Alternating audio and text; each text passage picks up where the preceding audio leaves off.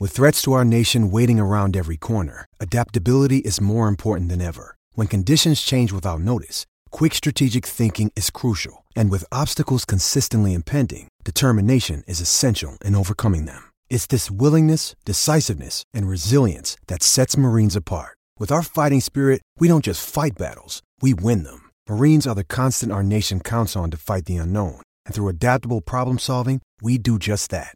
Learn more at marines.com. This episode of Blue Shirts Breakaway is brought to you by you, the fans. That's right. Go to patreon.com/Blue Shirts Breakaway today to get access to our BSBOT ad-free episodes, our Discord, and much more.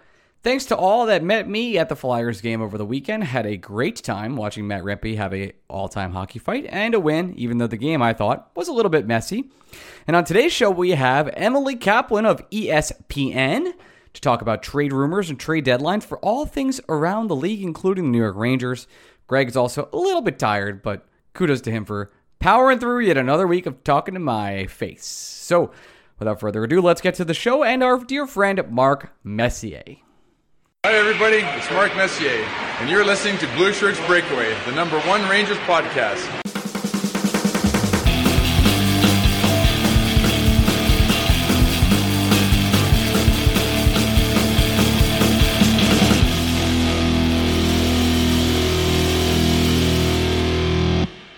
Break fans, welcome to the Blue Shirts Breakaway. I am your host, Ryan Mead. I'm here with my co-host, Greg Kaplan, who's spry and ready to roll. Gregory, say hello. I promise you, I was caught off guard that you didn't say BSBOT some number. You thought this was a bonus episode. Yeah.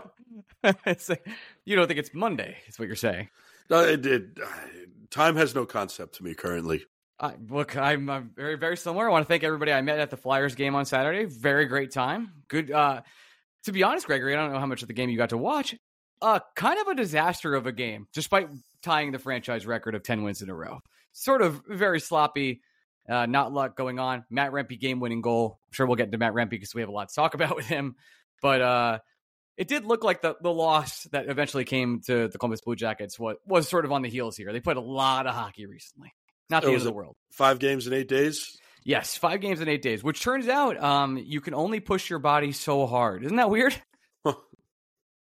Hey, that's a good reference. I like it. Yeah. One of my favorite things that when they lost to the Columbus Blue Jackets last night, I saw a couple different comments that said this. Like, Twitter was a nightmare. Dude, what the hell? They just won 10 in a row. I don't want to do the referendum conversation like every single time, but there was one particular one I really, really enjoyed.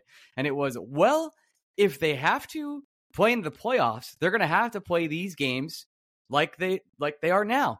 I wanted to respond like, dude, how hard do you work on Mondays? Like, when you go to work on Monday and you don't have anything that's due, your job is not on the line, there's no deadline for a project, how hard are you working? Tell me the truth. How hard are you working? And now tell me how hard you're working when you know you'll get fired by 2 p.m. Let me know the difference when that comes, by the way. Hit me up when you find that and figure that out. Because I'm very curious as to like what your body would react to if that was the case. It's not all games are created equal. I'm sorry. If it was a playoffs game, would you be mad? They want to be playing the Columbus Blue Jackets in the playoffs. No, and they would have beat them. It's like that's the difference. They'd also, if it was the playoffs, the Rangers would probably have a different right wing. Frankly, Matt Rempe probably wouldn't even be in the lineup. They'd have a day off, and Jonathan Quick wouldn't have played. They wouldn't fly directly from Philly to Columbus, Ohio, sleep in a hotel, and play 18 hours later. Okay. If they were different, things be different. That's what weird? It is. So strange. It's just, my God. And I'm not doing the referendum conversation. No, today, but it's whatever. The new twist of now it's what you're going to be angry because someone's critical of the team. Just because they've won a lot of games? Oh. Well, what the fuck is it, guys? You can decide? Yeah, we try being. Sometimes if you don't like the Rangers and you just want to be critical of them, just have that be your resting bitch face. Yeah, just be critical. Like, if that's your thing, do you, baby? I'm not here to tell you, but don't bring it into me. Like, don't reply to me like, this team won 10 in a row and they suck. Like, I hate to give Ethan credit, who I desperately hate all the time. But the thing is, Ranger fans complaining when they've won 10 in a row. It's like, because the Zibanejad sucks. Yeah, he's at 8 points in his last 10 games. Cool. I know, but none of them know even Strinkle. The Zibanejad hate is taking a new face where, like, I started a conversation, but now the conversation has escaped me. But I can't really come out and be suddenly pro Mika. Yeah. But I also just don't want to participate in the conversation anymore. Well, it's because he scored like 0 goals in 5v5 since December or something. Yeah, it'd be nice. Matt Rempe has more than him now at 5v5. Edstrom as well, yes. Yeah, tough. At the same time, I'll judge Mika Zibanejad when the Rangers get a right wing I think can play with Mika Zibanejad. That's when I'll judge him. Yeah, and I think it's the appropriate time to judge him. Even though Jimmy Vesey has been pretty good, and they've been the tons of line shifts over the past 2 games. Can we start with last night? I can't. I think I made a joke on BSBOT. It's like, what are we going to do? Put Kakko on left wing and Lafreniere on right wing? It happened in the game itself. And look, I think Laviolette's pulling all the right strings here. I don't want to. This isn't a criticism of him. I haven't even started criticizing Laviolette.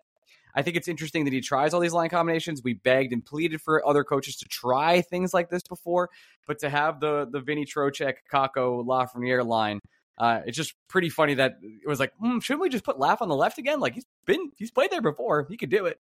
It's just funny. Yeah, I don't know. I didn't register an opinion on it, but I was also unable to register opinions yesterday. It was period, like full stop. Lack of brain power at that point in time. Yeah, it's carried over to today as well. I used all the brain power I needed to do to get my work done before we started recording, and I left also none. your work, by the way. This is still also your work. That's a good point. Just like maybe use a little bit more. Well, here's the thing, Ryan. You should have reminded me of that before I started doing things at 9:00 today. That's on you. All right, listen, this is Ryan's fault. I think everyone can agree, and that's totally fine. But against the Blue Jackets, it was you saw Laviolette really start to switch it up for the first time. Not only on the defensive pairs. I don't think it was the first time. 4th time? Can we go 4th? I think it was the defensive pair switch. I'm not doing Jacob. Man, so fun now that we are back where things are mostly good. So Jacob Trouba's the punching bag once again. Okay, dude, they won 10 in a row. I know.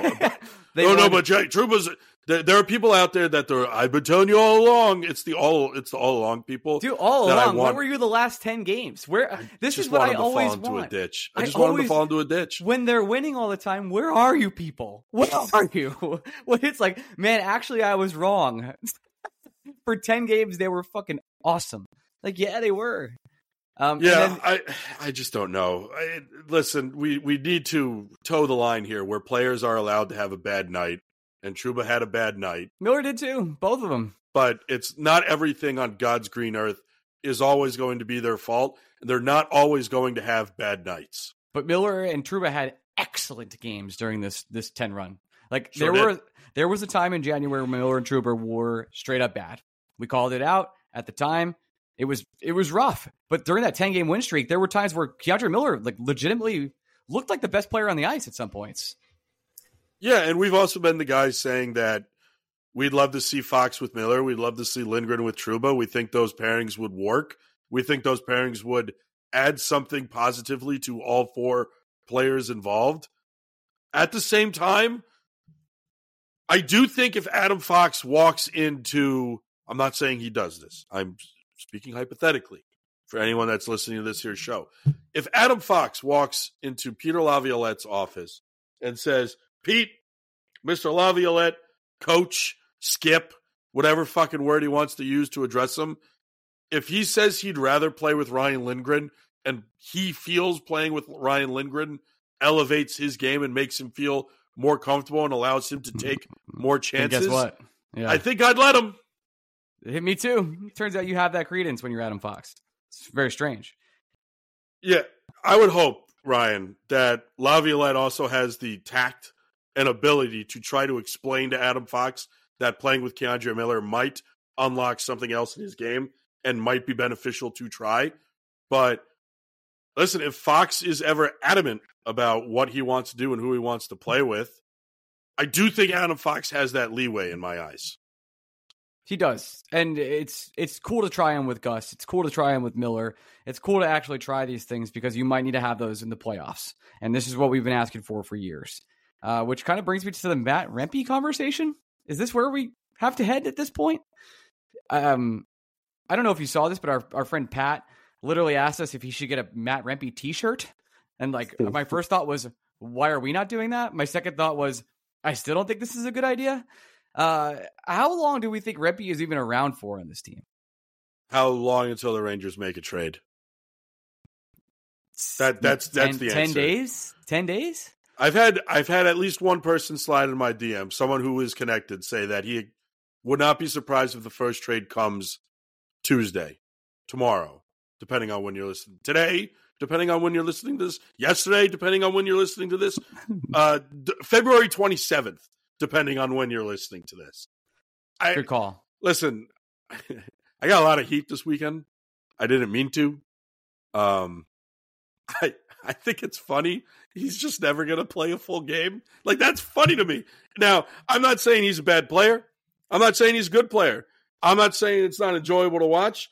I'm not saying you should feel a certain way about the guy. At some point, though, the Rangers, who just played 5 games in 8 days, essentially did it with 11 forwards. I don't think that's sustainable. I don't. I'm sorry. Because it's not just him taking the 5-minute majors of the game misconduct against the Devils, which, by the way, Ryan, hate to fucking say it, fucking deserved. I don't care if you're bigger than the man you're hitting, you have to be responsible with your body. A player being short needs to be in your calculus when you are leveling a hit. I apologize for having that nuanced of an opinion, but it's not your first nuanced opinion, by the way. I know, and it's also not my first correct opinion, if I'm being frank. Sometimes you're correct, sometimes you're not. This time, I think you are. Yeah, it's possible. Again, 5 games in 8 days when, again, it's not just him taking penalties, but there were multiple games there where he couldn't play the third period because Laviolette had to shorten the bench further. And there was one game where him and Edstrom only got 30 seconds of ice time in the second period because there were so many penalties. It's just really hard to not have guys that you can freely move up and down the lineup. And frankly, we know this for sure that Laviolette, while he's doing it now, he does not want to have to rely on Mika Zibanejad to be the center for his shutdown defensive line.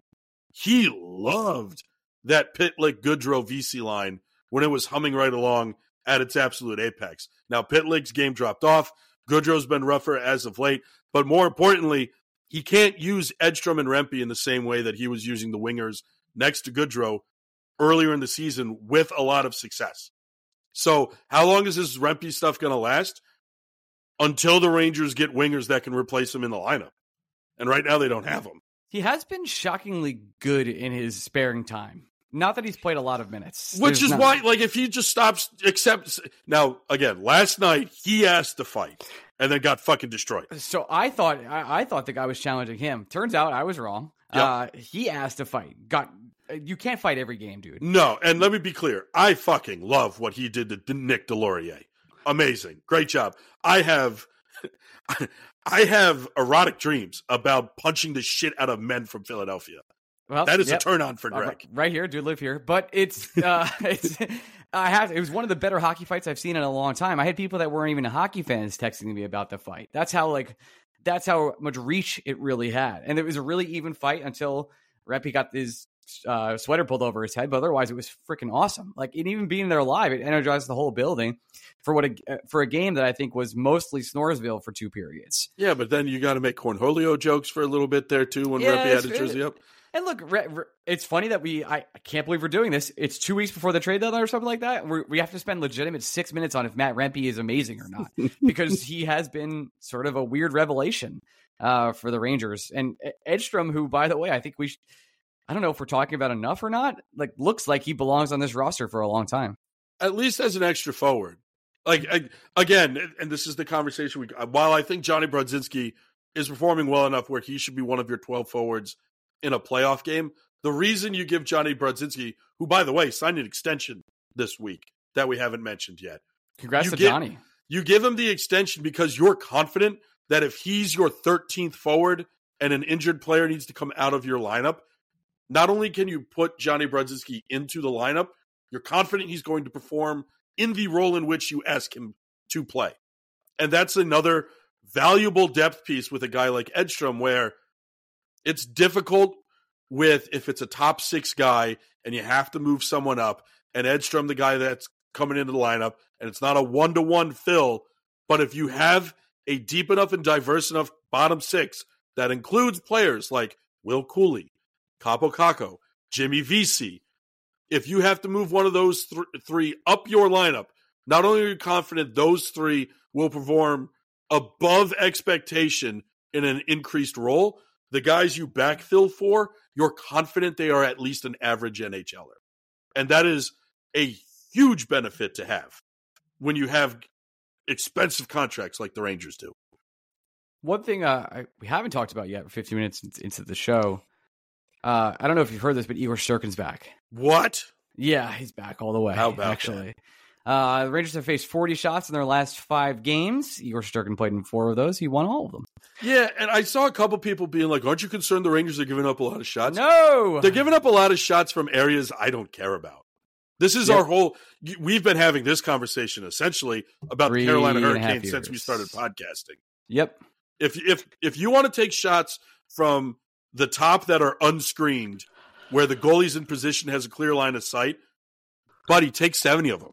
All you're doing is taking a low caliber shot with a small chance of physically going into the neck, and more than likely, you are now dispossessed of the puck. I encourage these shots. Give them all to the opposing team. Please and thank you. Take 50. Take 100. Take 200. I don't care.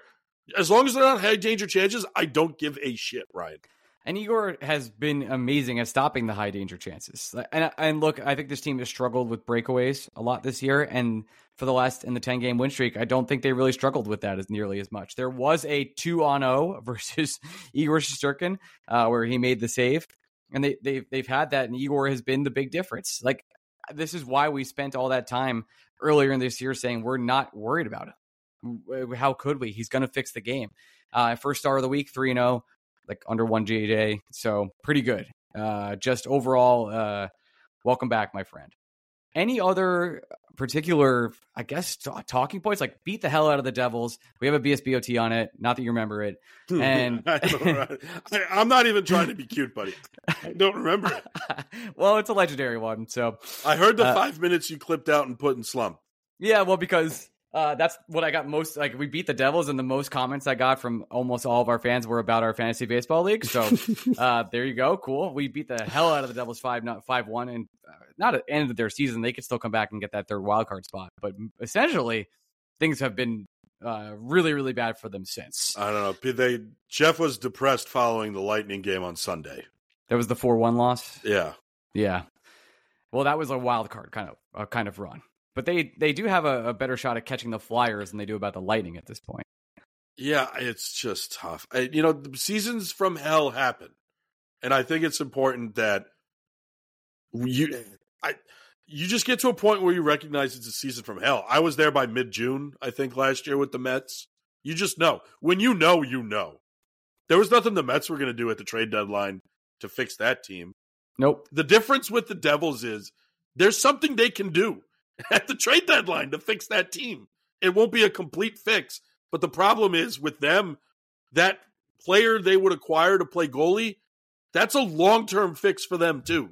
So it still boggles my mind that they haven't figured this. Ryan, before the season started, none of us saw what was going to happen with the Jets coming. We readily admit that. But there were plenty of should they trade Connor Hellebuck rumors out there. I came on this show and said, if the Devils traded for Connor Hellebuck, I'd give him the cup today. And I fucking meant it. Yep. Yeah. And for good reason, by the way, because the Jets have been awesome. Not the Jets have really come back at this point in time. I guess they've won 3 in a row. They're still second in their Central Division here. But Hellebuck would have changed that Devils team in a huge, huge way. Crazily. Anything else we want to get to before we get to our interview with Emily? No, I don't think we haven't really. I don't feel like we've missed anything. The Rangers have won a lot, except the game before we are recording this podcast. I guess we can talk generally. This is a point we bring up with Emily, and we talked about it a bit after the podcast. So you're of the opinion the Rangers feel like they need 3 players. I am of the opinion that they feel that way. Which I guess that's not an opinion we have. We are confident the Rangers feel like they need 3 players. I am confident that. Okay. I am confident that my opinion is that they need 1. They need 1 player. I think I'll tier them. How about that? I think that's a happy compromise. Yeah, let's do it. Right wing 1 with a bullet. I think no single addition to your roster will change your roster more by simply having a right winger you are confident playing alongside Mika Zibanejad. Not just to get Mika going, but it moves VC back down the lineup. It allows Kakko to continue to play this role, a guy who scored, by the way, last night.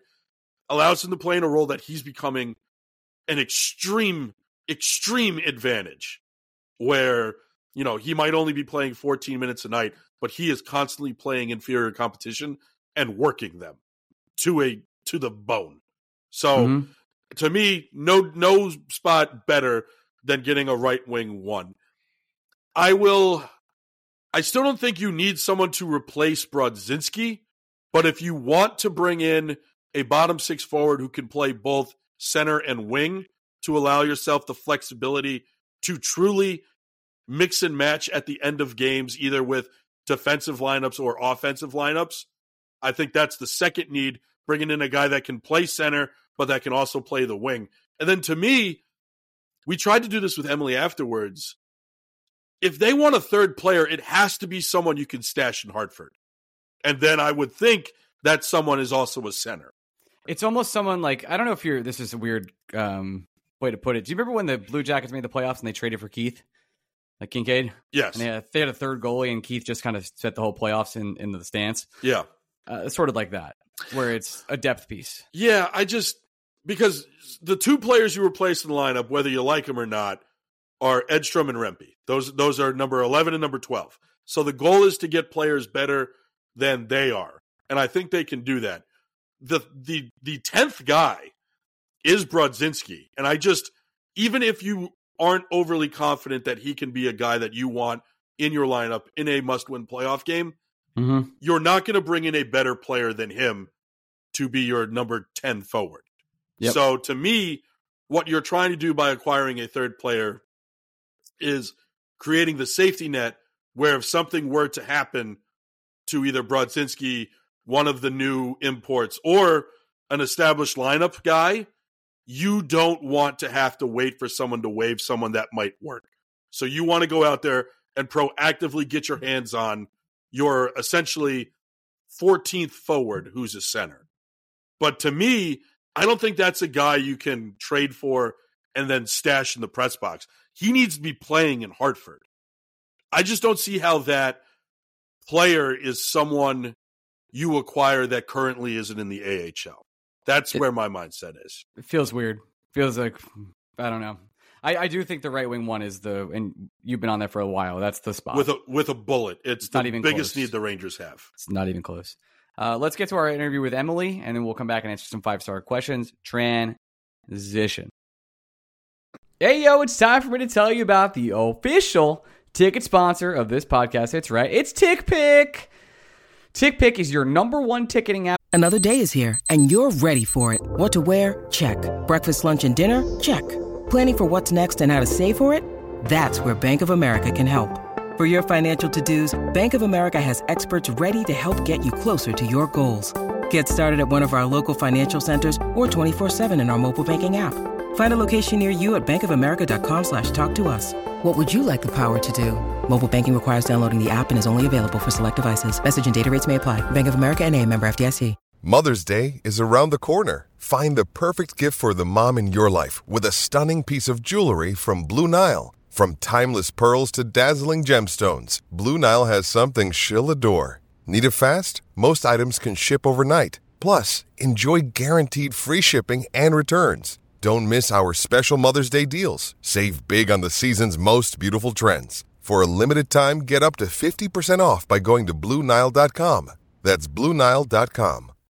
When you need mealtime inspiration, it's worth shopping Kroger, where you'll find over 30,000 mouth-watering choices that excite your inner foodie. And no matter what tasty choice you make, you'll enjoy our everyday low prices, plus extra ways to save, like digital coupons worth over $600 each week. You can also save up to $1 off per gallon at the pump with fuel points. More savings and more inspiring flavors make shopping Kroger worth it every time. Kroger, fresh for everyone. Fuel restrictions apply. For all your ticketing needs, whether you're going to a concert, an opera, whatever it is, check if it's on TickPick first, because when you go to check out, it gives you That's right. No fees. The price you see is the price you get. So you can go on there. You can rank by best deals. You can rank by tickets. I've been tracking ticket prices of certain things. Like, hey, man, is this going to go down? I don't know. Let's find out. It gives me alerts. The price has dropped or more tickets have been added. TickPick has so many different features, I can't even read them all in one ad read. I do them over a full month just so I can let you know how good they are. And if you want to use TickPick, you can use it today and check out with promo code BlueShirts15 on checkout. And you'll get $15 off your order over $99 thanks to your favorite Rangers podcast. So if you go ahead and use BlueShirts15, get $15 off for any order over $99, go to TickPick, tell them we sent you, hashtag no fees, TickPick, #1 ticketing app for all events. Hey, we're back with our first guest of the day. We have our dear friend Emily Kaplan of ESPN, the worldwide leader. Emily, how are you? It's always a pleasure to chat with you guys. Ryan and Greg, my maybe cousin from a different uncle somewhere.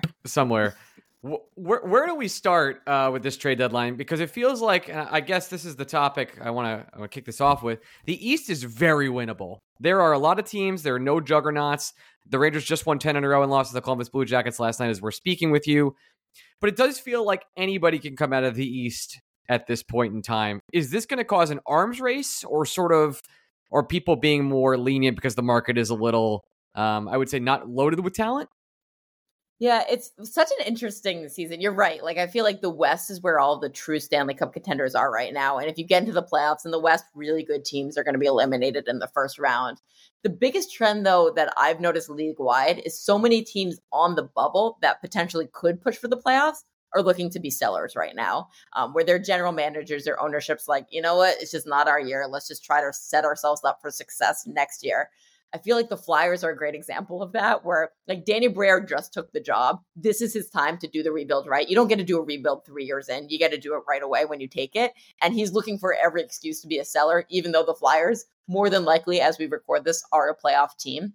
And I feel like there's just very few teams that are like looking to go all in the East. I think the Panthers are awesome. They probably look like the strongest team in the East. But in talking to their general manager, Bill Zito, he's just like, I don't have the assets to give up anymore. Like, it was so vital for us 2 years ago to make the playoffs, and we gave up a ton. Last year, we got what we got. This year, like, we'll probably go for it, but like, I just don't have first-round picks to give anyone, so I'm going to have to be creative here, even though I have cap space. The Bruins, I know, they're looking to add. They want to go all in. The Hurricanes are being super aggressive. And then the Rangers are probably the only other team that I see really going for it in this group. So that's why I think we are going to see the Rangers linked to so many of these hot names around the deadline, and they probably are going to add some really good pieces.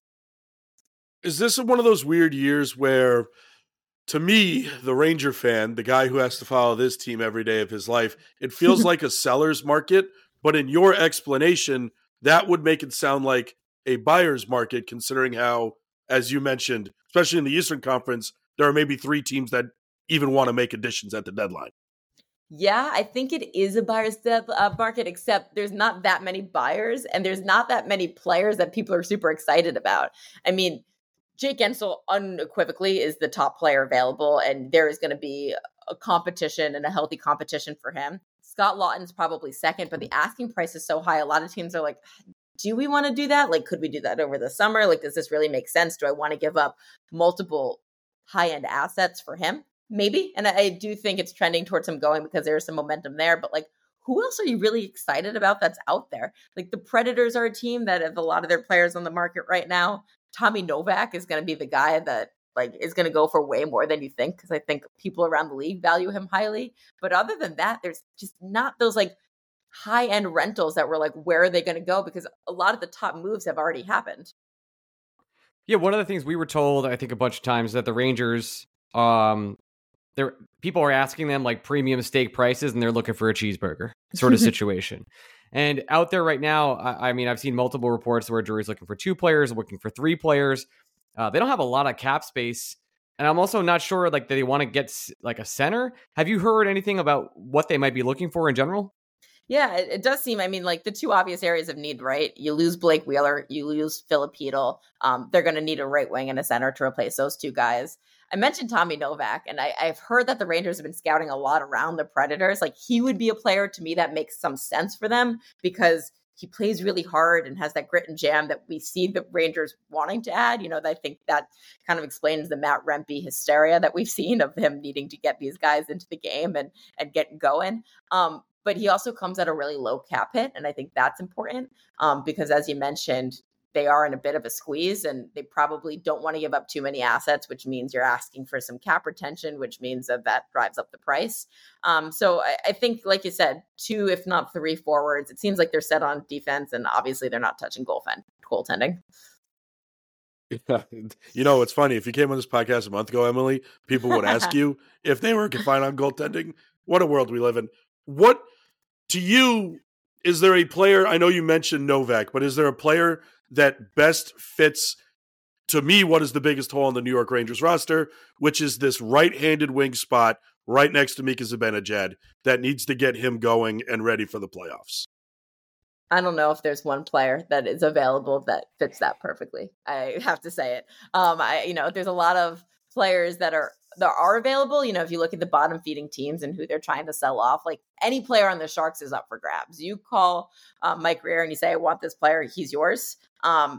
Is there anyone there that super excites you? Like, not me personally. I know Pavel Buchnevic's name might have come up with Rangers fans. Like, it doesn't seem like a reunion's likely there, if nothing else, because of the high asking price that Doug Armstrong is asking for. So I'm not sure if there's a perfect candidate there. This might be the year where it's someone a little bit more unexpected. I guess what I should have said off the top is there's a player that we know works in the system, and that's Vladimir Tarasenko, because he looked really good last year and wants to come back. So maybe they work out something there. I don't know. The cap hit is just so high there. They could fit him. It's just like that's the only trade they're making. And then It's like, that's your team. Congratulations. The other name that we know works in that system is Frank Petrano, but he has 2 years left on his contract. Are the Ducks selling? Or I know there's like Zagreus buzz. There's a lot of things going on out there. I don't actually know what their plan is. So Pat Verbeek is basically Steve Yzerman 2.0. Like, he's the guy that kind of operates under the radar, doesn't want to tell anyone what he's doing, and then boom, goes for it. From what I understand, yeah, they 100% are still in a rebuild. I think behind the scenes, he's telling people, I think we're going to be competitive sooner than you think, because of how good Leo Carlsson looks, because of, how many other young players have really stepped up. But this is definitely still in, let's recoup some assets and draft picks and high prospects right now. As it pertains to Zegras, and I know he's probably of interest to a lot of I think he grew up a Rangers fan, or he grew up in the area. He wants to be on the East Coast. I don't know if his future long-term is going to be in Anaheim, just because of the style that he plays doesn't quite vibe with the style that Verbeek and Greg Cronin are really instilling. He's worked really hard in his defensive game. A deal like that, though, just tends to happen over the summer. They're not shopping him. Like, this is the other thing that I keep hearing. We're not shopping this player. We're just listening to calls. And that's where I do think they are at with Zegras. I just think that if he moves, and there does seem like some inevitability that he will not finish his career in Anaheim, it doesn't feel like it's going to happen before March 8th. It feels like it'll be this summer or later. Who do you think's the best player that gets traded at the deadline this year? Doesn't have to be a guy the Rangers get. I know we mentioned Gensel as the prize, but do we think he actually gets moved, or are the Penguins going to hold fast? He is by far the best player available, in my opinion, just because of the proof of concept that he has as a playoff performer. He always elevates his level. I know there's a lot of skeptics of saying, oh, well, look, he's always playing with Sidney Crosby. He can play and drive his own line. I firmly believe it, and I think he's going to showcase that. If, and in my opinion, inevitability when he does move, because it just feels like in Pittsburgh, Kyle Dubas is like, I need to win it with this core. I've made a promise to this core that we'll go for it. And this is not our year. And we got to figure out what assets we can recoup right now. And they had conversations with Jake Gensel and his agent to begin the season. There was a contract offer. Jake Gensel's like, nah, I'm not signing that. I know what I'm worth on the open market. And I get the sense that Sidney Crosby has accepted the fact that, okay, if we do move Jake Gensel and I'm not going to be happy about it, it's just to make sure that I can still stay competitive towards the end of my career and as I finish out this contract and hopefully sign a new one. So I do believe he does get moved, and I think he's the best player available. Let's stick on the Penguins a bit, because I think it's pretty much over for them. Like, there's still a chance, right? Mathematically, they can still make the run. They're the Penguins. I never want to count them out. Other than Gensel, are they willing to listen on, I think the core is staying, right? Mm-hmm. Like Crosby, Letang, Malkin, they're not moving. Even though, as much as a Ranger fan, I would like to see them go all over the place. Is there anybody else they're looking to sell or move very quickly, or no? Yeah. I've heard from other sources around the league that they're basically listening to any of their upcoming UFAs.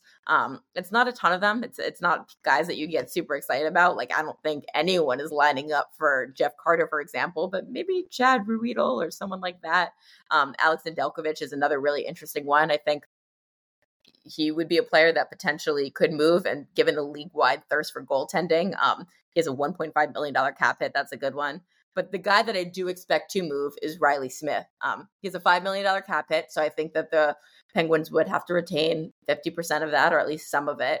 But there's interest in a reunion in Vegas. I've heard Florida linked to him. I know that Carolina is interested in him as well. Carolina is one of those teams that low-key is trying to be pretty aggressive here. In fact, Carolina is even talking about some of their roster players saying they're available. We're down to make hockey trades. They view value differently than anyone else in the league. But I would expect Riley Smith to be on the move just because it really hasn't vibed well with him in this trade. Yeah, it's funny how, as a Ranger fan, you don't hear Riley Smith's name anymore now that Gerard Gallant isn't here. Is there we had Larry Brooks on the podcast last week. Larry Brooks flat out said the only team in the East that would truly scare him is the Devils, but only if they get a goalie. Are they going to get their goalie? It's so hard. I mean, I feel like New Jersey is just in this really interesting position because momentum is important for that franchise. Like, what they built at the end of last season, not only getting into the playoffs and exceeding expectations there, but then beating the Rangers, it activated and engaged their fan base. And then all of a sudden they see the season ticket sales bump and they see all the, just money around the team. And you're like, we got to keep this going. And so Tom Fitzgerald, their GM, has full authority from his ownership group to look at everything to make it better. Going into the year, I think he should have addressed goaltending, especially because they parted with those two defensemen. They didn't want to pay them the contracts, and that's fine. That's a business decision. You don't have to do that. But once Dougie Hamilton goes down, you've got a really young and inexperienced group. And as great as Luke Hughes and Simone Nemec are, they're not ready to be the guys to lead that defensive group. And so they needed more defense to mask the fact that their goaltending is weak, and they've been completely exposed there. So they've been aggressively looking at goaltending. I reported in my column, Brian, I know you picked up on it, but like the Markstrom deal was so close that when he was on that road trip out playing the Islanders, Rangers, and Devils, like he thought he just was going to stay and like figure out how to get his stuff later. Like that's how close it got. It fell through because of term and money and how much retention there was going to be. It was too much and too rich for the Devils. I think they could re-engage. I don't think those lines of communication are dead. I also think they're in on UC Saros. But the way things have spiraled the last 2 weeks, like I'm almost wondering if Tom Fitzgerald might just take a step back and being like, we got unlucky this year. Dougie Hamilton was a massive loss. Jack Hughes is out for a number of games. Timo Meier has been out. He came back a little too soon. He wasn't 100%. Like maybe we do need to take one step back so we can take 3 steps forward because I feel really good about my foundation. So at this point, as we record, I feel like it's 50-50 of whether they do get that goaltender or not. Do you think they just re-engage in the summer? Because it does feel like the season is sort of sunk at this point for Jersey. Yeah, potentially. And I think I'm so sick of like general managers or people telling me like, well, how we perform in the next X amount of time will dictate what we do, because it always feels like they move the goalpost. Like Tom Fitzgerald might have said that about like last week, and then he probably now is saying like the next 2 weeks determining what he's going to do. But it does feel like, again, just the vibes around the team. And like, it's tough because, like I mentioned, the holes in roster construction that they have this year, even though I do believe that systematically they're built for sustainable success, coaching is also an issue. And, they just gave this extension to Lindy Ruff, but everyone I talked to around the league just kind of gets the sense that Lindy Ruff is not right long for this group and that there could be a new voice needed next season. So I don't know. Like, I don't know when you throw in the white towel. I think they're still in it as we record this today. But if the losses pile up in the next week, it feels like maybe you just eat this loss. So if the Devils are the team where maybe they are delaying a decision so that a decision is made where they don't have to do any move, is there a team out there, Emily, that today we think should be buying, but by this time next week we think they're going to be selling? Ooh, that's a tough question. I think, again, like I mentioned, there's so many teams that are on the bubble that like are kind of waving the white flag a little too early. Like the Capitals are a good example of that, even though if you look at that roster and you look at the way that they play, like they started to play better lately, but I've covered so many Caps games this season and it's tough. Like it's just, they don't have it. And, I do think that TJ Oshie probably is gone for a while. And it's like, okay, how many of these veteran guys are gone, and you just gotta say like, we don't have it and we don't have the depth. So like theoretically they should be in a buying position, but I think they will and should be sellers. The Blues are another good example. Like, again, just like kind of on the cusp, but Doug Armstrong's like, I don't really believe in this group. Like, I already fired my coach. I think even if we make the playoffs, we don't have what it takes for a long run. So therefore, I think they could be selling off some assets as well.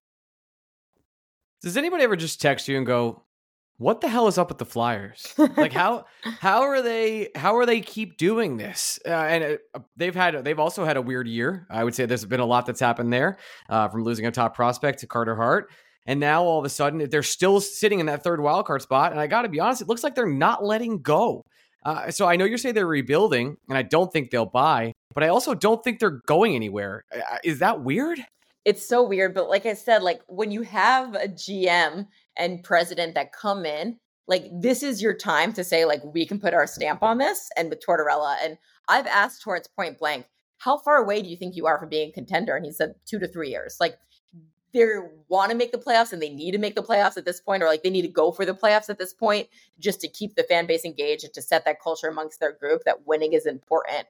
But it does feel like they're just like looking for every excuse to try to trade away players just so that they can, again, build it the way that they want to and build something sustainable. So I think the interesting things to them to watch over the next course of the season is, one, do they get that offer for Scott Lawton? That is an offer that you can't refuse. And it feels like the momentum is trending that way, that potentially he could move. They're the pairing of Sean Walker and Nick Seeler. They are really good defensemen and they play really, really well together against other teams' top lines. And they're both UFAs. And if they are in contract extensions, negotiations, and Danny Briere told me it's going to go right up until the deadline. If they can't get deals done, I do think they're going to trade them away. And then the other thing to look for them is, we know Carter Hart is gone, and they're going to use this as an audition for Urson to say, is he the guy that we can trust as a number one? And they're going to use him as a number one, and is he ready for the spotlight? Like, obviously, they don't think much of Peterson. Like, I don't think he's long for the organization. But what do you have in Urson is the other thing that they're going to look at. I know a lot of people like to use the Rangers in not just trade rumors, but also free agency rumors, because if you put Dolan in a conversation with something, you could potentially drive the price with other people. But has there ever been a player talked about in trade circles where it was clear the rumors were coming from outside the organization asking about the player than it was with Capo Caco being in the amount of rumors he found himself in the middle of the season there? I'm so cautious with just everything that comes out this time of year. Like, I always think it when I talk to people of like, they're telling me information, but they have a motivation to get this information out there. And what is it? And I'm as guilty as any reporter, where sometimes I'll just, recite what they say or regurgitate it and publish it. And then I kind of feel dirty about it of like, what have I done?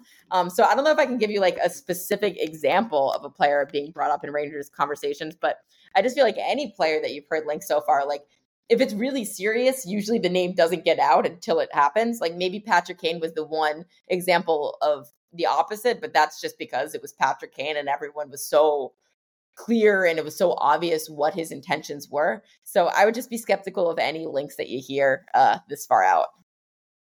The one team we haven't talked about is the Islanders, at least from the Metro. A team that is endlessly confusing to me.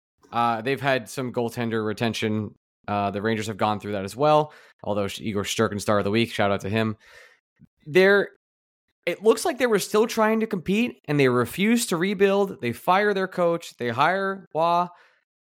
Are they going to buy? Like, I legit, like, they're the same amount of points and 2 games more played than the Penguins. Like, and I think the Penguins are mostly out of it. What does the Islanders deadline look like? So it's so impossible to predict anything Lou Lamoriello will do. I don't know if he even has an inner circle outside of him and his son Chris as AGM and, those in the organization. Like, he really just doesn't allow leaks. And I say this with the most professional respect that I ever could have for someone, because Lou Lamoriello has been so kind to me socially and professionally gives me respect, but just isn't going to give me any information. Is not going to give anyone any information. I also say this out of respect. He's a stubborn man. And I think he stubbornly believes in the players that he has and that this is a group that can win. And, when you have the elite level goaltending that you get out of Sorokin, when you have a really good blue line when healthy like they have, he believes in them. And I've heard from other teams that they were scouting around some forwards. So if they do at the trade deadline, which I kind of think they might because of that stubbornness, that's where I would look for them to add. But again, it's a really tough team to predict because of who their general manager is and the way they operate. A couple of things have happened since the dawn of social media that have transformed how we are as sports fans. No, I'm going to land this ship. I am creating the longest runway possible here. Some things I don't like during trade season in other sports. Hug watch, can't stand it. Worst thing that's ever happened to me as a baseball fan. I think the hockey equivalent of hug watch for me is, do I need to know where every scout for every team ever is? Is this not just them doing their fucking job? And now I need someone being like, well, the Rangers, they had 2 scouts in San Jose yesterday. What do you think that means? I think it means the scout was asked to go do his job. And I think that's all it was meant to be. I'm with you. I think we do put too much stock into that. Every time you see reporters like tweet the seating chart, I'm just like, okay. The one thing I would say is anytime a general manager shows up to scout, then I think there's some juice to it. However, I also live in Chicago, and like Doug Armstrong's a great example where like he'll just come up here all the time and just sit in the press box just because like he loves to scout and loves to watch games. And I don't know if it necessarily means he's like scouting his divisional rivals or just, getting, for trade purposes or just getting a better sense of, the way the league is. Or dude loves hockey. Exactly. Dude just, Pat Verbeek's another one. Like dude is always on the road, usually in junior hockey in the AHL, but like you'll see him at NHL rinks too. But if a general manager is at a game, like then I get a better sense of like, okay, maybe there's something there. Speaking of hugging prospects, we didn't talk about hugging prospects with the Rangers. Pretty much been reported that, I think even you reported this over the weekend, please correct me if I'm wrong, that Gabe Perreault and also Brendan Othman are sort of off the table. I don't think there's a lot of talent after that, despite a lot of AHL Hartford kids coming up recently, like Rempe, Edstrom, and I know the others have been performing down there.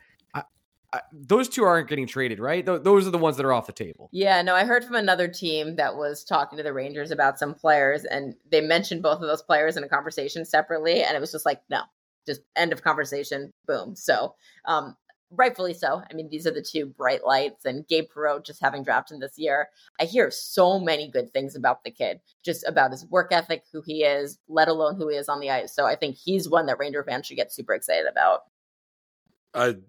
He was already off the table. I also think he picked up an injury this week. If I read somewhere, I don't know what I've read anymore and what is just a what's haze. Fake, what's not. Yeah. Stockholm syndrome yourself. Yeah, cousin, it was a long weekend. Let's just put it that way. What'd you do? It was a ski weekend with a lot of friends from college, and we all thought we were in our 20s again. I got news for you. I'm not. You had a front row seat. I know we've talked a lot about trades, but you had a front row seat for the Matt Rempe experience on Saturday. Would you like to just talk about it? Get it out of your system? Sure. I just think this kid is so much energy and is so refreshing. It's clear what he's brought up for a reason. Like you have to see what you have in the AHL. But the fact that he's fought in so many of these games so early, I mean, like Laviolette is a veteran coach. This is a veteran organization. They know what they're doing. That, I think they're going to have a talk with him. Like this isn't sustainable to do every single game, but the way that the players responded to it, he's getting them hyped up. And I just love his story. I mean, firstly, like it's not just a goon. Like he actually skates quite well for a guy his size. The amount of goals he had in Hartford showed that like he does have some offensive gift. But it just, we talked about his father passing away 6 years to the day and how close he was to him and how much that hurt, but how close he is to his mom and his sister. Apparently his dad was super into music, and now Matt Rempe can pick up any instrument and play. And to honor his dad, the three, him, his mom, and his sister, like have jam sessions. Like how cool is that? When he got called up, he texted everyone in the Seattle Thunderbirds, his junior organization, like down to the trainer, letting them know and thanking him for a journey. Like just the wherewithal to have that. Like there's just a cool maturity about the kid. And I just really want to see him work out because, selfishly as a reporter, I'm just, I feel like our emotion has just been absolutely sucked out of these players. And a lot of times they just become robots and drones out there. And just his refreshing energy. It was a really fun post-game interview, but just every time I've heard him talk, I'm like, I just want this kid to stick around. I'm so confused about Matt Rempe. It starts here.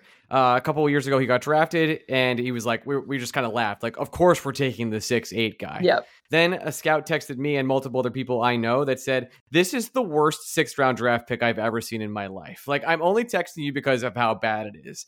And all of a sudden, not only does he provide this spark and the fighting, like you said, but sort of has like a weird offensive upside in front of the net. Like, yeah, it's cool that you're 6'8", but he kind of has stick handling or puck deflection skills. And I'm just like, is this a legitimate 4th liner for years to come? Or is this just, man, our team's just won 10 in a row. Wouldn't it be cool if we had a guy that was 6'8" to hit people? Totally. I'm so confused, Emily. So I talked to his junior coach, Matt Odette, out in Seattle. And basically when he came to them, he was like 15 years old, undrafted in the WHL. And like, he was a super raw prospect. Like, hips were up to his armpits, like super gangly, and couldn't skate. And apparently he would just take all of these penalties. And he had this like one interview where he told the reporter, like, what's your game like? And he's like, I like to trip, I like to slash, I like to cross check. I'm too scared to fight because I'm going to get my ass kicked. And then at 18 realized that he probably needed to fight because he had that skill set. But along the way, the coach said that like this kid worked for everything he had and became a really good skater and developed that offensive skill set. And like just how proud they are of him and everyone in his journey. Like, you're like, maybe this is a kid that is just a late bloomer that still has more in him and still has a higher ceiling. So I am an optimist and I like to believe the best in people. And I think that there is more for him to give. And I think he is more than just a goon. Like, I think if you watch him skate, he can skate. But I don't know what his ceiling is. Like, I asked Peter Laviolette that, and he did not want to answer that. He basically was like, we're still seeing what he's like. Optimism, not a family trait, so everybody understands that. You also, I mean, you're doing pretty good, 2 for 2, because you were also front row for the whatever you want to call that outdoor game against the Islanders 2 weeks ago. What is that experience like from your perspective, being in MetLife for that game? Not just forget about the fact that the game itself was crazy, the Rangers win in overtime on a ridiculous blah, blah, blah. Just like the festivity of it all from your eyes. Yeah, I feel bad, and I'm going to sound like a terrible company person because we have it in our contract to cover these outdoor games or the Stadium Series games. But like, I get kind of jaded by them. I'm like, okay, another hockey game outdoors. We'll talk about the memories these kids have growing up. It's going to be cold, like yada, yada.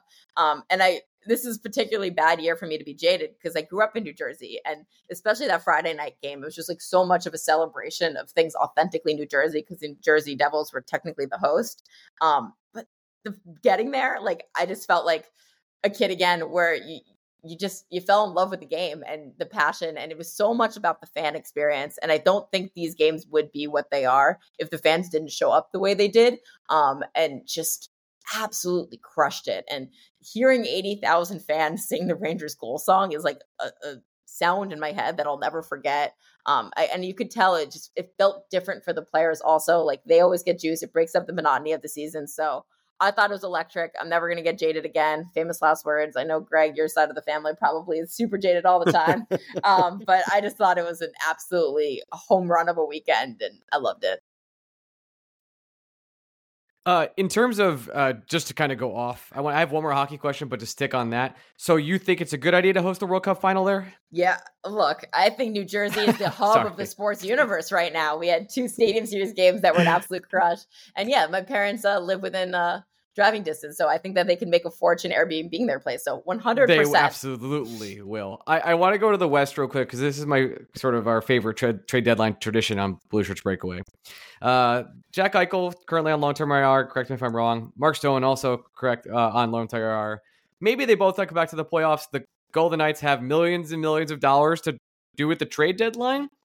Is that ever like a topic anywhere? Like, I look. Hedl could come back in the playoffs. I think it's a different situation. Yeah. If Mark Stone mysteriously comes back in game 1, he's like, I'm ready to roll. Same thing with Jack Eichel. It's just like for the 3rd year in a row, I'm sort of, hey, what is this? I know. Here's what I'll tell you about Jack Eichel. He's actually really close. Like, I think you're going to see him return sometime early March. Like, I think he's even traveling with him now. So that one, let's get a little less skeptical about. Last year, there were a lot of grumblings about the Mark Stone situation. The fact that he was magically ready game 1 of the playoffs. Like, how did that just align perfectly in the calendar? it is what it is. Like, if these are the rules, teams like the Golden Knights, who explore every single way to improve their team and are super aggressive since the dawn of their existence, are going to kind of, fudge it a little bit until they get punished. The injury to Mark Stone now, from my understanding, is a very serious one. It has to do with his spleen. It's a really unclear timeline, but it's a long-term timeline. So as much as we want to roll our eyes, I do think there is some legitimacy this year. That said, even before both of these situations, I thought this team is going to just aggressively go for it, because that's what they do. I don't know if they get enough credit for ever since they've existed as an organization, they've been after every single top free agent, every top trade deadline target, and it's worked because they won a Stanley Cup. I'll end with this, Emily. I think too many people in the online space will ask you who you think wins the cup. You don't care. Negative side of the Kaplan family over here. I want to turn it around on you, though. What team loses the trade deadline? What team should go all in or should blow it up that you think has the highest potential to do the opposite of what they should be doing? Wow, this is a classic pessimistic Kaplan side of the family question. Goddamn right. You want to talk Kodai Senga's injury next? I'm here. Oh, little God, you're putting me on the spot here. So I think I'm just going to kind of talk this one through because it's on the spot, so I got to formulate my answer. The Oilers want to go all in, and they will. They're going to add some impact players, and you could say that if they don't win the Stanley Cup, it's not worth it. But I'm going to disqualify them here. I think there's certain teams like the Capitals. Maybe I'll pick them here because I think they don't have it this year. It's just not their year. It's probably not their next 3 years. Just they've sacrificed so much to win that cup, and now every piece of energy and focus is on getting Ovi this goal record. And I think that they should absolutely blow it up and trade a ton of their players. I just don't know if the interest is out there for all of their players. And so if they don't trade a ton of them, then it's losing the trade deadline. Or if they trade none of them, then in my opinion, it's losing the trade deadline. Sorry, Emily, there's a giant tree chipper outside of my house. Anyway. Or you just condition yourself to muting out the Washington Capitals, which is fine too. Looks very similar. Thank you so much for giving us the time today. Anything you want to plug before you get out of here? No, absolutely not. I love your guys' podcast. You guys are crushing it, and thanks for having me. Thank you, Emily. Talk soon. Hey, we're back. Thanks to cousin Emily. Oh, your cousin Emily. I'm sorry, not my cousin. My dear friend Emily, for jumping on the show talking trade deadline. Always informative. We're going to answer 5-star questions now. If you want to leave a 5-star question on the show, you can go to our Patreon, subscribe. Go to the Discord and leave a 5-star question. That's how that works. This is from David. In honor of spring training starting and baseball returning, is there anything in sports as beautiful as perfectly thrown knuckleball? In all sports? Yeah, definitely. I honestly don't even think a knuckleball is the most beautiful thing or most fun play in baseball. I love a curve. I love a clean triple, man. That's pretty exciting baseball. Or a nice 5-4-3 double play right around the horn. That's a good one, too. A knuckleball, if you slow it down, it's one of the more aesthetically pleasing. But I don't know, if you've seen some of the vertical drops on some of these curves, dude, they're freaking crazy. Perfectly executed, strike them out, throw them out. It's a good one. And I think we can get to other sports as well. There's some pretty good stuff. This is from Cole. Should we sign Lindgren for 8 years purely because no matter what, we know that we have one defenseman that will never be injured? Over time. He gets injured. The problem is he just keeps playing. I guess we haven't talked about how, or did we? You remind me if we talked about it on OT, how the report came out that Lindgren just doesn't want money.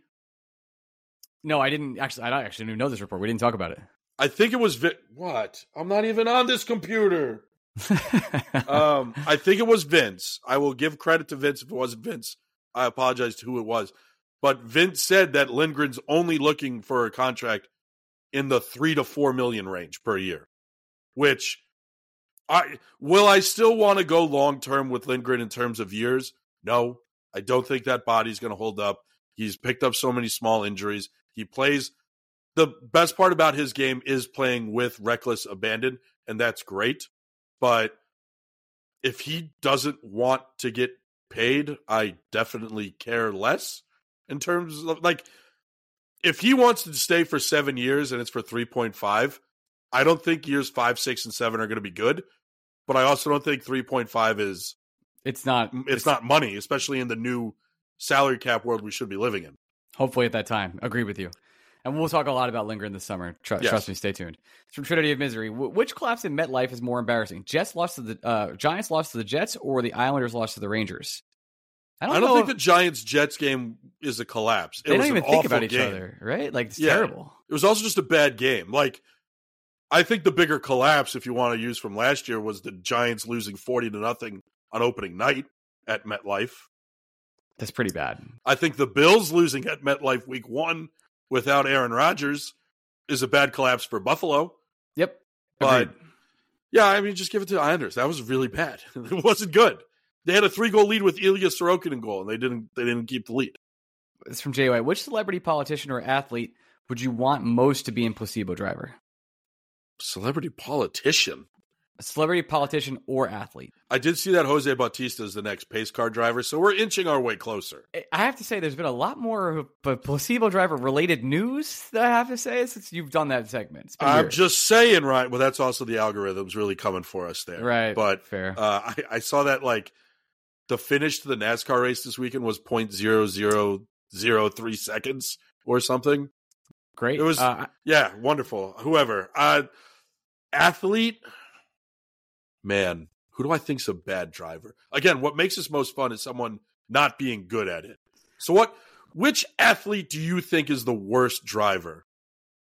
Julian Gauthier. No, it has to be American. Oh, sorry. No, he's a good driver. He wouldn't finish the race. Yeah, I guess he can only go one direction, so that's fine. The first 120 laps from Julian Gauthier are going to be some of the best laps you've ever seen. And then it gets to the point where he needs to figure out when to complete that final pit stop, and he's not going to be able to do it. Who do I think's the worst driver in sports as an American athlete? This is rough. This is a tough one. I'm gonna think on this one for myself. I'm gonna get there. I'm trying to think of. I mean, no, because Chase Utley would probably be frustratingly good at it. Yeah, you can't say Chase Utley. It's not how that works. It has to be. Okay, let's add the qualifiers here. American driver. Mm-hmm. I'm assuming every Southern-born American in sports has either participated in a race on a dirt course track or is familiar with heavy equipment, so it can't be them. So essentially, big assumption, but yes. Essentially, it has to be an American athlete from the non-I-95 corridor of New England. So, like, Todd Frazier. Oh, wow. But he grew up in Toms River. Toms River. So he's on the corridor. Because if you grew up on the I-95 corridor, like, I got better driving skills than people understand, because in the late 2000s, early 2010s, driving on I-95 in that stretch of Connecticut, New York, New Jersey, that was war. Buddy, we drove to Marist. The Taconic Parkway is hell. Yeah, and it's a tight roadway, Ryan, with a lot of blind turns. Yes, yeah, it is. You drive to certain points in New York. It's not, it's probably someone from Rochester, because I feel like you don't have to do anything out there. I'm going to go to the next question while we think about this. This is from Mr. Bang Bang. Who is the most underappreciated Ranger in the last 10 years? Is it Quickie? No, I thought it's Rick Nash. It's not close. Oh, fuck. Because right. not only was Rick Nash a good Ranger. I did this when we got this question. I did this game with Hockey Stat Miner. Is Rick Nash single-handedly the man responsible for this current Ranger reign of success we are living in? I saw your thread on this. It's pretty good. Because think of just the players they acquired for Rick Nash. You include Pavel Buchnevich because the third-round pick came with Rick Nash, and that pick was used to take Buchnevich. So that's where it starts. Then you get Ryan Lindgren in the trade. You get the draft pick that became Keandre Miller in the trade. You get Ryan Spooner in the trade, who you then traded for Ryan Strome straight up, and who the Oilers bought out to inexplicably give you $600,000 more to give to Artemi Panarin. And again, he was really good with the Rangers. So it's Rick Nash. You know how I feel about Rick Nash, but I think you're right. Yeah, and that's how I know I'm right. This is from Matty Jack. How much do you think the Cooley, Brzezinski, Kakko success can be attributed to the lack of tape they have on them?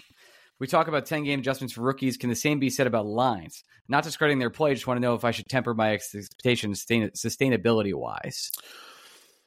I mean, there's definitely the more they get exposed, and I don't mean that in the negative fashion that people, but the more tape you get on something, the more you can be prepared for it.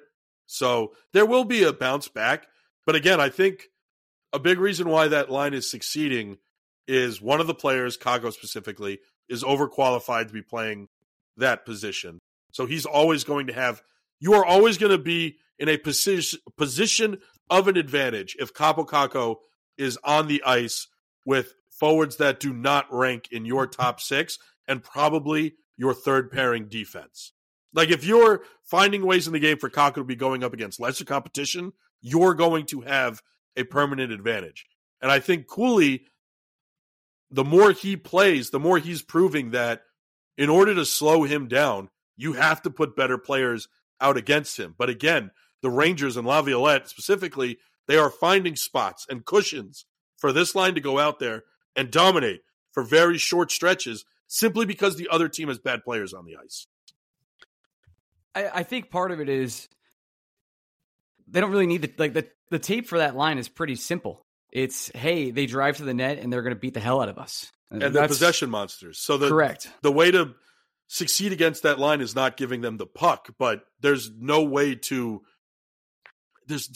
way to not give them the puck. And if they have the puck, they're not giving it back. Mm-hmm. This is from Count Composer. When Punxsutawney Phil saw his shadow on Groundhog's Day, indicating spring would come early this year, was this a sign that Mika March would also arrive sooner and we all missed it? No, because my man can still not score at 5v5. But he is scoring, just not at 5v5. So, whatever. I like the people that are now the Mika defenders saying, you know, all goals are created equal. And to a point, that's correct. It's just, you're not going to get... if he's only going to score on the power play, you just need to make sure you're always getting power plays. You're never going to be in a position where you're always definitely going to be getting power plays. Next question is from David. Where do the vibes of the NJD game rank among the regular season games over the last 4 seasons? David, this is a hard one, buddy. I actually think it's not that high because it was non-competitive. Like, it was just, they beat the hell out of them. It's cool to beat your opponent like that, but the games that are high vibes are usually the ones you win close or that are a little more intense. This was just a destruction. There's no other way to put it. Yeah, and again, I understand that there are Ranger fans out there and some of you listening that just care about the New Jersey Devils and want them to fail more than I do. I just don't care about them. Like, they're not worth my time. So whatever they do, like, it's quite frankly good for them every time they beat the Rangers. And Fitz, in the way Fitz only could, had a marvelous post where it's like, I'm not going to treat a win over a non-playoff performer like it's some kind of miracle. So, yeah, I don't care about the Devils. So, good for them. It's from Live Laugh Lavy. In the 5-1 game, the catalyst that caused the New Jersey Devils to pull the trigger on the Markstrom trade. So it seems like that's Emily talked about this on our show. They can't. They just couldn't come to terms. There's probably just like too hard to swallow. And by the way, the Flames should be asking for as much as they want. Yes. So to me, unless it sounded like from what Emily said, unless the Devils change their approach to Markstrom, it's not happening. Trouba Train asks, what percentage do we credit to Laffy's breakout this season to each of the following? Better coaching, more ice time, playing with Panarin, other. All? Better coaching, more ice time, playing with. So if we had to give 100%. I'll put coaching first, playing with Panarin second, ice time third. I don't know. Panarin definitely helps because everybody keys in on Panarin, so it creates opportunity and openings for you. The coaches definitely do a better job of putting him in positions to succeed. But, like, at the same time, what was it, 2 years ago, led the Rangers on even strength goals? So, like, is ice time really all he fucking needed? Because this was always there. He was just playing 13 minutes a night. But then, is ice time connected to coaching? I'm talking myself. 33% for the first three, 1% for the other. Because I don't think we give enough credit to how every hockey player in the Ranger system should be playing softball in the summer. Perfect way to land that one.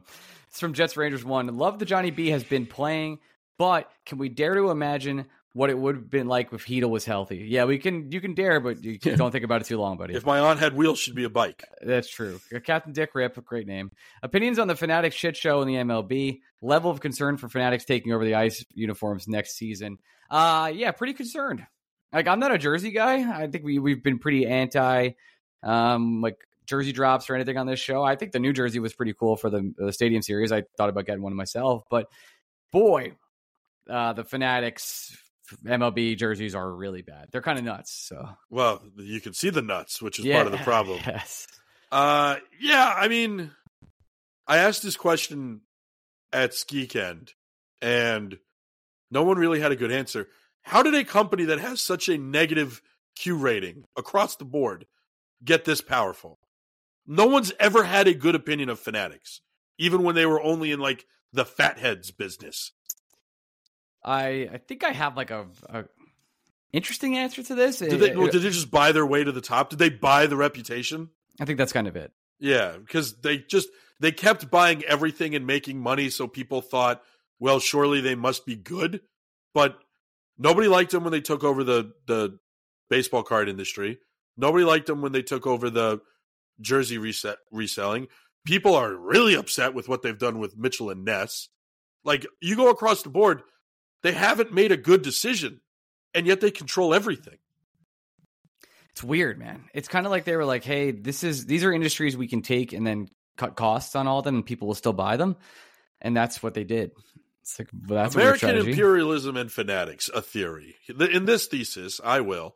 It's honestly something that I think we can do 45 minutes on, but we won't. This is from Graham. Hardly a big problem at the moment, but have you noticed that we don't have any true one-on-one breakaway finishes this season? Yes, I have, by the way, in case you're wondering. Okay, I said, I can't remember the last time we scored one. Could be a big moment in a playoff game. Yeah, Graham, I would love if they figured that out, but I think they're 0-27 in their last 27 attempts. Sounds like to me they're due. There's it. This is from AZK. Do you think it's strange people were so quick to give up on this team when there was a rough patch? Boy, this question was asked last week. I feel like as a Ranger fans, we're no strangers to love. You know the rules, and so do I. Oh, did I just get... Okay, cool. I'm pretty sure... Look, they lost against the Columbus Blue Jackets. People gave up on them again. Yep. It just happens. This is just fandom in 2024. That's all it is. So, and certain people are going to be like, what are you talking about? And those people are right. This from J-Rod. Is this team good? Yeah, it is. This from Brian. When was the last time in your memory a Rangers or New York athlete endeared himself so quickly to a majority of the fan base like Rempe? Here's the thing. I understand that when it happens, it feels special. We do this all the fucking time. Yeah. All the time. Like, we did. Vogelback was a god for 6 weeks with the Mets. Who's the third baseman? Gio Urshela. There you go. Yep, he was a guy. Huge. I mean, Frank Petrano, we do it right now. I mean, 20 games with us. Yeah, I mean, Taj Gibson has this kind of following with the Knicks, too, whenever he shows up for 10 days. There are some, like, hero players, and Reppy has now put himself in that hall. He's not, right. There are different categories here. Like, he's not in Lynn's sanity bin. No way. That's a level of existence that is reserved for the special few. But we literally do it all the time, where some guy who comes in with no expectations suddenly does something special for a 2-week stretch, and we all ask ourselves, man, only in New York. Where else could this possibly happen? But I promise you guys, this happens all the fucking time.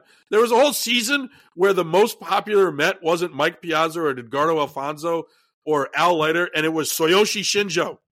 That happened in my childhood. Insane. I participated in it. This is from Matty Jack. Should we sell high on Rempe? His stock will never be higher. If yes, what do you think the return looks like? Matty, I know what you're doing. And you're an evil man. It's not happening. But I will say this. If the Rangers are in a trade for even a third-line center or a number one right wing, and the team that is giving up the player the Rangers are hoping to acquire, if they ask for Rempe, great. Take them. Have fun. Enjoy them. Have a great time. I'm going to skip one or two of these. This is from Dan from LI. Should we entertain the Brady Tkachuk rumors? No. They can't afford them, man. Also, is it really even a rumor? I don't know. Where do we put Spittin' Chicklets as guys creating reliable rumors? They've had some pretty good scoops over the years. But they've also had some pretty bad scoops over the years. That's true. They get a lot of information. I'm sure they're kind of overloaded. But I'm not saying they don't get information, but when they regurgitate all their information, it makes me question if all their information is good. That's what I'm saying. It's just, information game is so hard. It's probably not. But the Tkachuk thing, at least it's fun to dream about, but there's no chance, man. No chance. Tyler Upson, at what point do we change this Miller-Trouba D-line and put Fox with Miller? We might try, but I think we kind of iterated this earlier in the show. It's from Allie. Was Sunday's CBG loss more or less disappointing than the 5-3 loss where we got hat-tricked by Boone Jenner? It's the same? It's just a game that happened. The Boone Jenner game was just like a game where I don't think the Rangers were the worst team on the ice. I don't think the Rangers were the best team on the ice yesterday. You remember early in the season, Ryan, when I said the Rangers were going to lose 25 to 30 times and we all just had to accept it? That was one of them. That's just one of them. Yep. For the last question from Phil S. Are we past the point where the current fourth line isn't a goofy thing and now a viable option moving forward? Or will the deadline likely break them up? I think the deadline will definitely going to break them up. They're going to break them up, but I will say it's not goofy. It's not.